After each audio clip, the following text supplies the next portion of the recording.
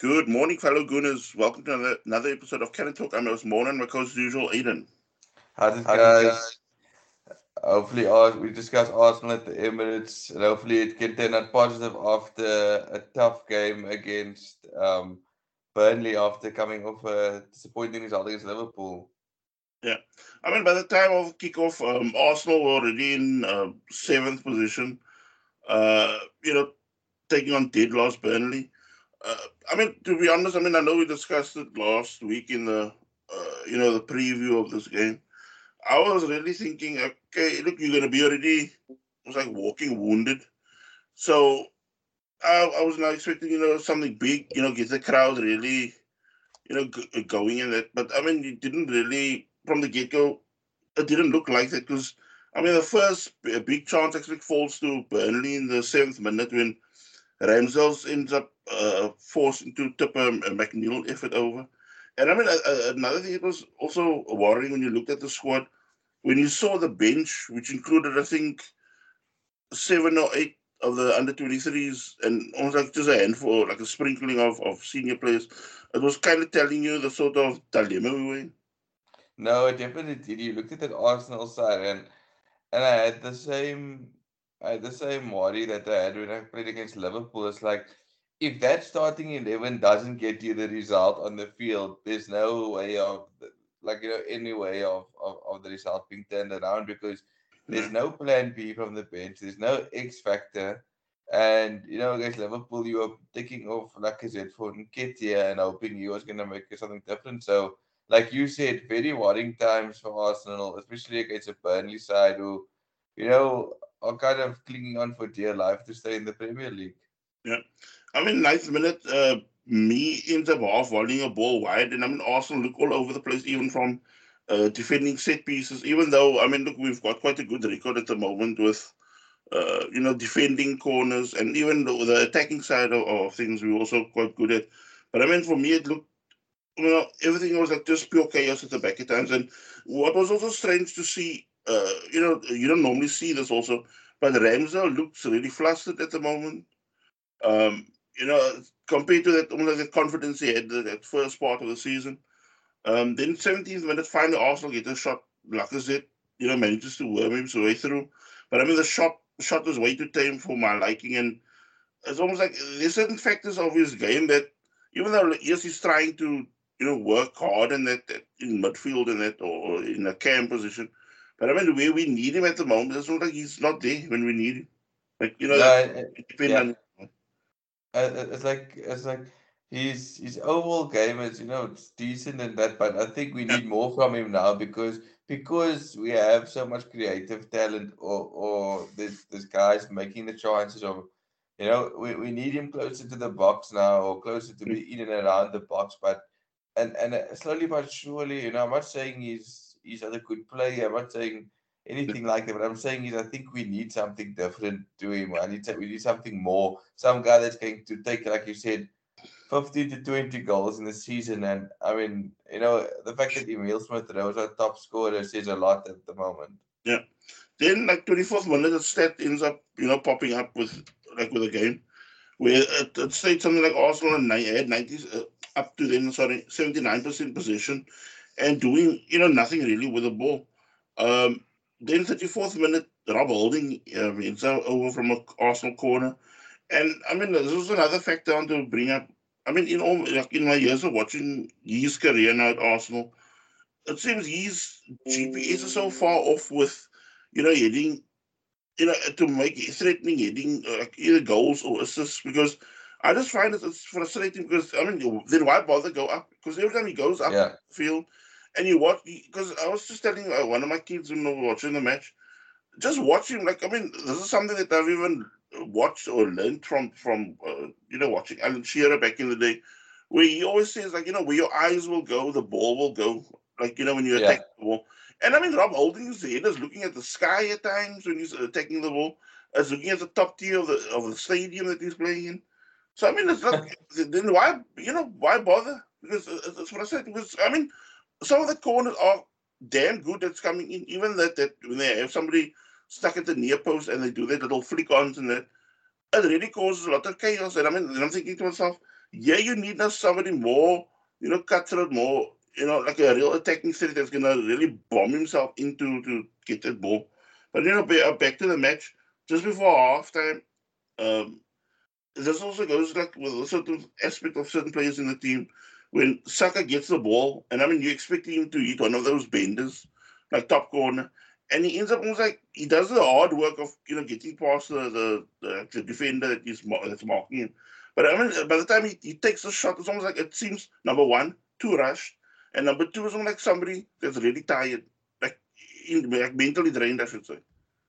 Yeah, I think not just for like with Saka, for example. I think he's a very good player, but there's a bit just a little bit that's lacking to his game.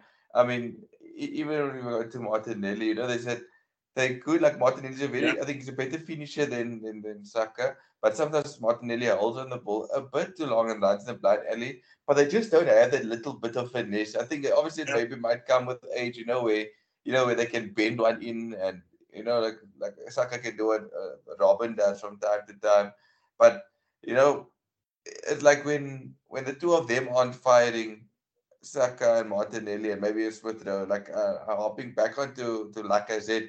yeah, It's the problem with me is that he's work. He said he's working very hard, but I just don't think he has the legs anymore to yeah. drop deep and throw central defenders to him after dropping deep and rushing forward. So he's kind of an easy guy to mark unless he can turn you. So, like I said, very frustrating first half. Yeah. So I mean, like for me, before we go into the second half, I mean, I was like kind of analyzing like with my point of view the match of what I saw in the first half, and I think for me, like the pointers I've been making was, I mean, when when Rob Holding comes into the team, it kind of puts it whole defense. There's no a first point on the like, when he comes into the team, it kind of puts it whole defense in disarray. Number one, number two, it also causes sort of chaos, that confidence, and that you see when Ben White and Gabriel are playing in the heart of the defense seems gone. And I mean, there's no that also when the ball gets played to him short, he seems to get himself into sort of in a muddle, like with the ball or stuck because he's not really that comfortable with passing the ball out of defense. So it also adds that because I don't know how many hospital passes I saw from him as well that was close to getting people injured as well when he keeps on either underhitting the ball or he fires the ball so hard at somebody where it ends up bobbling away from the player.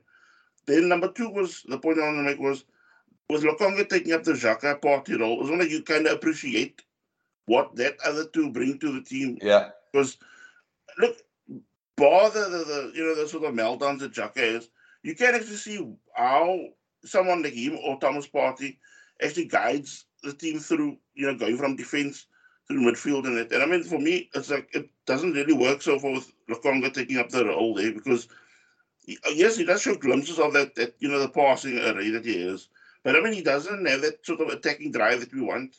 He doesn't like release the ball fast enough. And I mean, I don't know if you picked up on it or the listeners picked up on it was every time they were almost like overlooking him at times when they were getting the ball. So they weren't passing the ball through him because only they knew, okay, this guy's not going to really do much of the ball, so they rather go, take the ball by themselves and then end up getting in a 2v1 situation where we lose out on the ball. But it just shows you that side of him, he doesn't have that sort of confidence yet because every time I was watching him, it's like he's playing that safe passes yeah. forward. It's not forward really, but to the side and then to the back, and then you have that what we call that the whole horseshoe formation, where the ball just gets played around the back, but there's no drive or no impact going forward.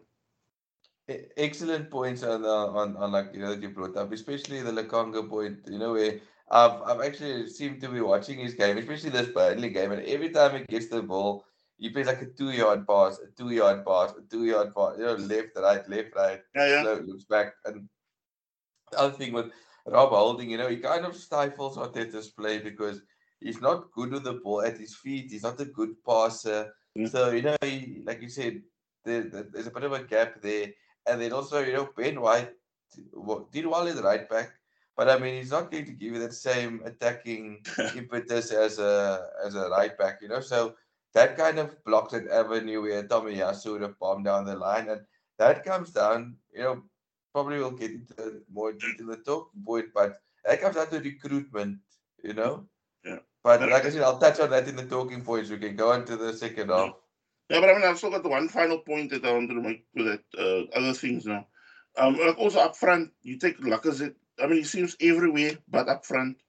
And I mean, Yeah, when you see, he's like, and when he does get replaced, you've got Eden Ketia, and I mean, what does he offer really in like a tough match against tall central defenders? Nothing really, because that's why I thought it was really crazy the way the club even contemplated, offering him a contract extension, because I just feel for myself like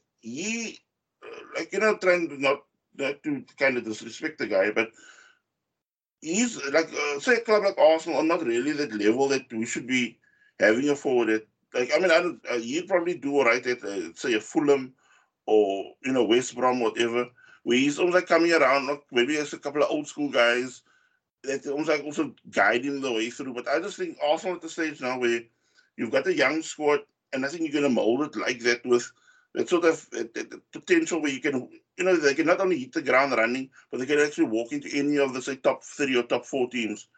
So I just think to myself, our mindset with getting forwards also needs to change drastically, because I don't think that's the sort of forward we should be like focusing on. Because I think even say someone like Balogun, he can be molded into somebody, let's I just hope the Middlesbrough loan deal does him well. Because I honestly wouldn't mind having somebody like him in the Arsenal Premier League side, because I just like from what I saw in the under 23s, and that when because it's not like the Premier League at the moment is too far ahead for him, and he's almost like too good for the under 23s at the moment. That's why I think that whole move now took place now to Middlesbrough, where he can actually now come up against it was like grown men and that, but also at a sort of league level where you should be able to, cope.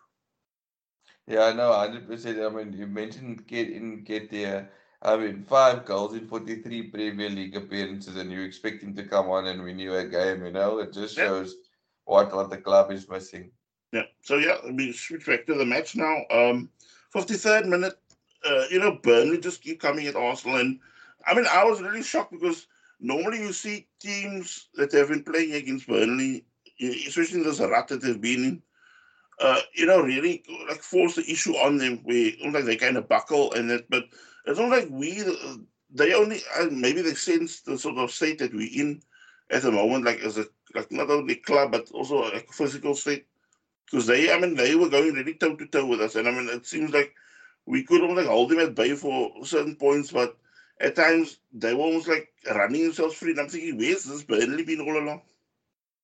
Yeah, no, they decided to turn up on the one time when Arsenal come against them. I've seen it so many times before. Yeah, then 61st minute, Odegaard ends up beating a free kick which just brushes the top of the net. I mean, it was, I mean, I think he had everything right, but for the little bearings, that intricate bearings of getting the shot, on target. But I mean, we missed that chance. Then from the corner a few minutes later, then a clever corner by Arsenal. This time, I think Odegaard ends up hitting it, like old school, rolling the ball across the box. And I mean, unmarked Smith Rowe ends up coming in and he just smashes the ball at goal on target. But I mean, Nick Pope makes a fantastic save. Yeah, no, Nick. I think on like Nick Pope, it just seemed like in another world at the moment as well because he was just making really good saves consistently. Yeah. I mean, I just think to myself, he almost like needs a team that's like say top 6 to be a number one there, because I don't think I wouldn't say now Arsenal, because you've got now somebody that's now like Ramsdale that's probably heading now to his prime, and Pope is somebody that's already in his prime. So but I still think he'll be a fantastic keeper wherever he goes. But I just think to see the more like the best of him, he probably needs also a way better defense in front of him. Yeah, yeah, no, it's a bit unfortunate. I think this Burnley side. I think I don't say they ran their race. I think they ran their race when, like, I mean, the teams that are coming up now are actually like getting better and better Yeah, footballing sides. yeah. Then 68th minute, Smith Rowe does a long busting run down the touchline. He ends up queuing up. I mean, it was actually a perfect setup, and he ends up routing the ball to Lacazette. And I mean, the Frenchman fires woefully wide, and that probably was the big chance of the match if you think of it. Yeah, no, you see. He's been having good chances where he should have been putting the ball away, but it just seems like he just can't find the net. And you know, on the one hand, you say your players should be scoring around you, but your players have been scoring around you. So Yeah. as a striker, you need to be the one when your players are starting to score. You need to be the one that's banging in the goals. There was actually a shocking stat that they popped up. I don't know if it was just before the start of the second half or during the second half, but there was a stat that showed they showed the player positions when not having the ball at their feet. And Lacazette, for I think for most parts, was playing within our half. And yet, when they were showing the flip side of Burnley, I think Vidra was the one guy. I forgot the other guy's name.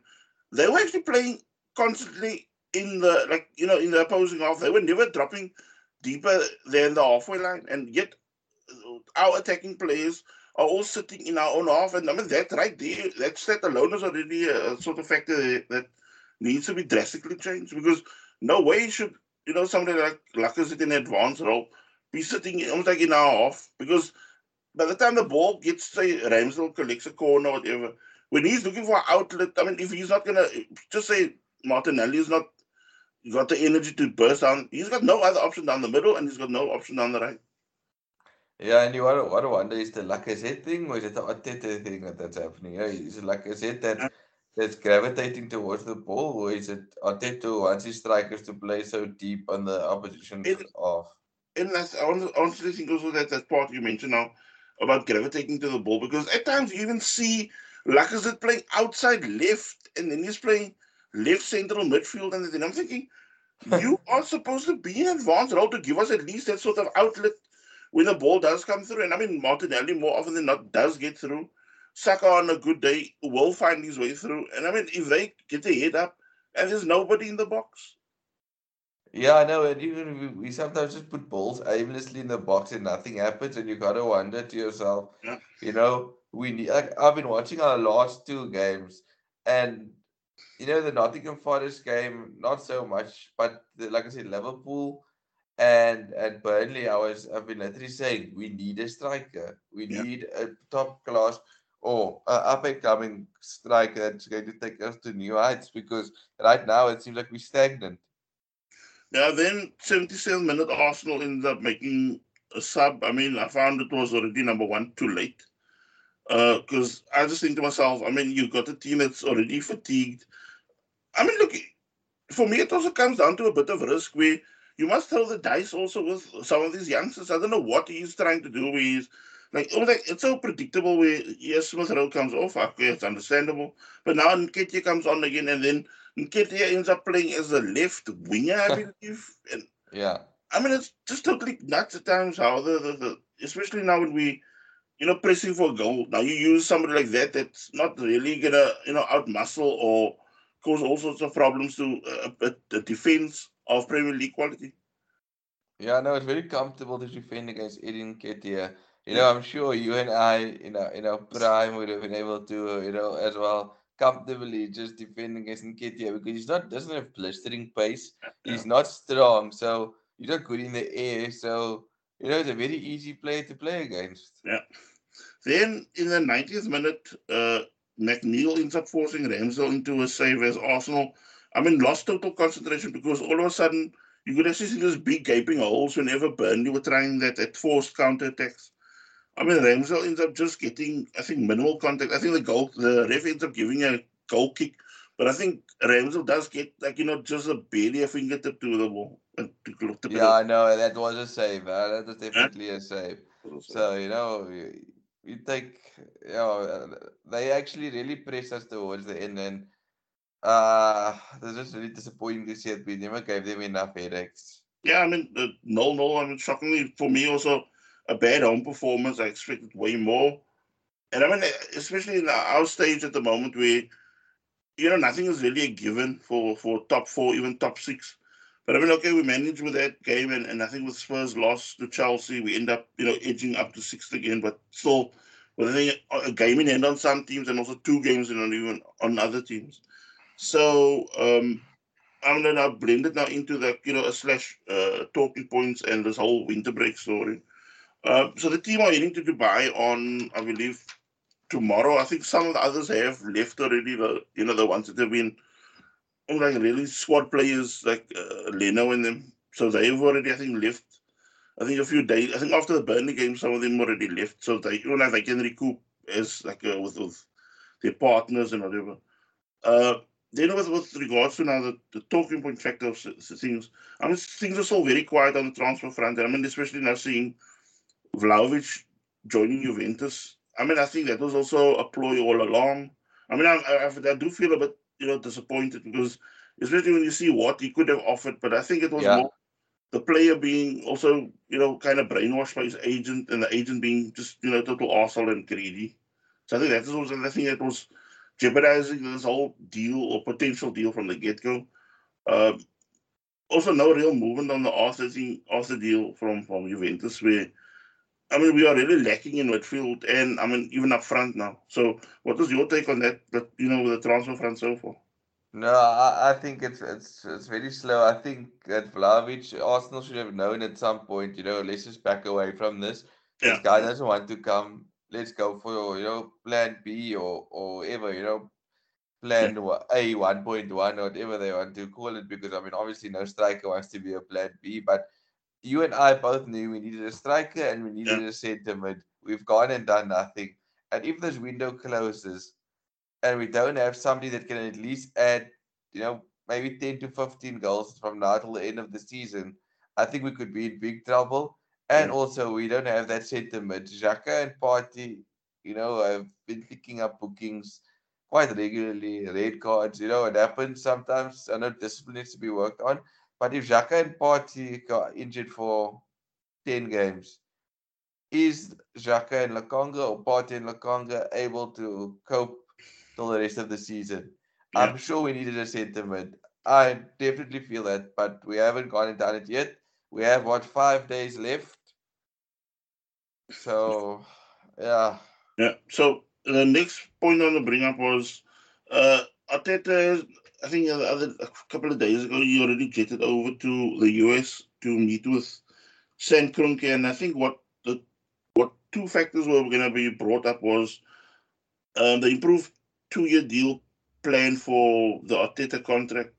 I mean, I think Arsenal must also be very cautious with it because I still think to myself, he's already had now like about 100 and close to 150 million last summer to get the sort of players that could get us European football. And I think we should rather, hold back with any, say, contract talks whatever, until we see how this, whole season pans out. And I think the other point is the reason is also there was, possibly also, asking for funds for this January window and as well as the upcoming summer, because I'm sure before the whole plan of a contract extension comes forth, it's probably going to come also down to what the plans are for Arteta and the likes of the backroom staff of what sort of targets and what, because I think we also have to set targets with regards to trophies also. I'm not saying, oh yeah, we must go win the Premier League or whatever, and you must bring players for it, but to almost like make us a bit more competitive in the league, to make us go that bit further in the domestic cups, and even now go on a sort of like get into Europe number one, and then also see that we go on a sort of run that also raises funds because I think the club does need also funds in that aspect of things. no, 100%. I do think we need to kind of set objectives, and I think you know a top, hopefully European football. I mean, top four is obviously priority, but I mean, getting into the Europa League will be great again. And then kind of just, like you said, being more competitive. I'm not saying win the league, but push the title race at least still, April Yeah. or round about there, and just be involved in it for a bit instead of just, all the time being also rans. Yeah. Then the next point was with Edu and Richard Garlick. Richard Garlick is the guy that's always in charge of setting up contracts for players because I mean the two of them have decided to stay in London while the team is in Dubai. And I mean most or many fans are now also hoping that Garlic and Edu, do get some business over the line in this period while the rest of the squad is in Dubai.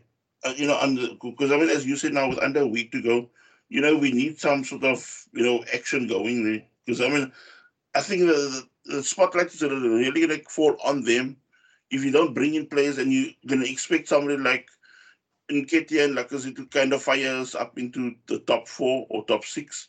And also, that sort of whole dilemma that we have with Aubameyang, because are Aubameyang and Arteta going to call a truce somehow, or how long is this standoff still going to go on? Because for me, as a Gooner, for me, I don't know how you feel or the listeners feel, but for me, it's almost like a distraction you really don't need right now.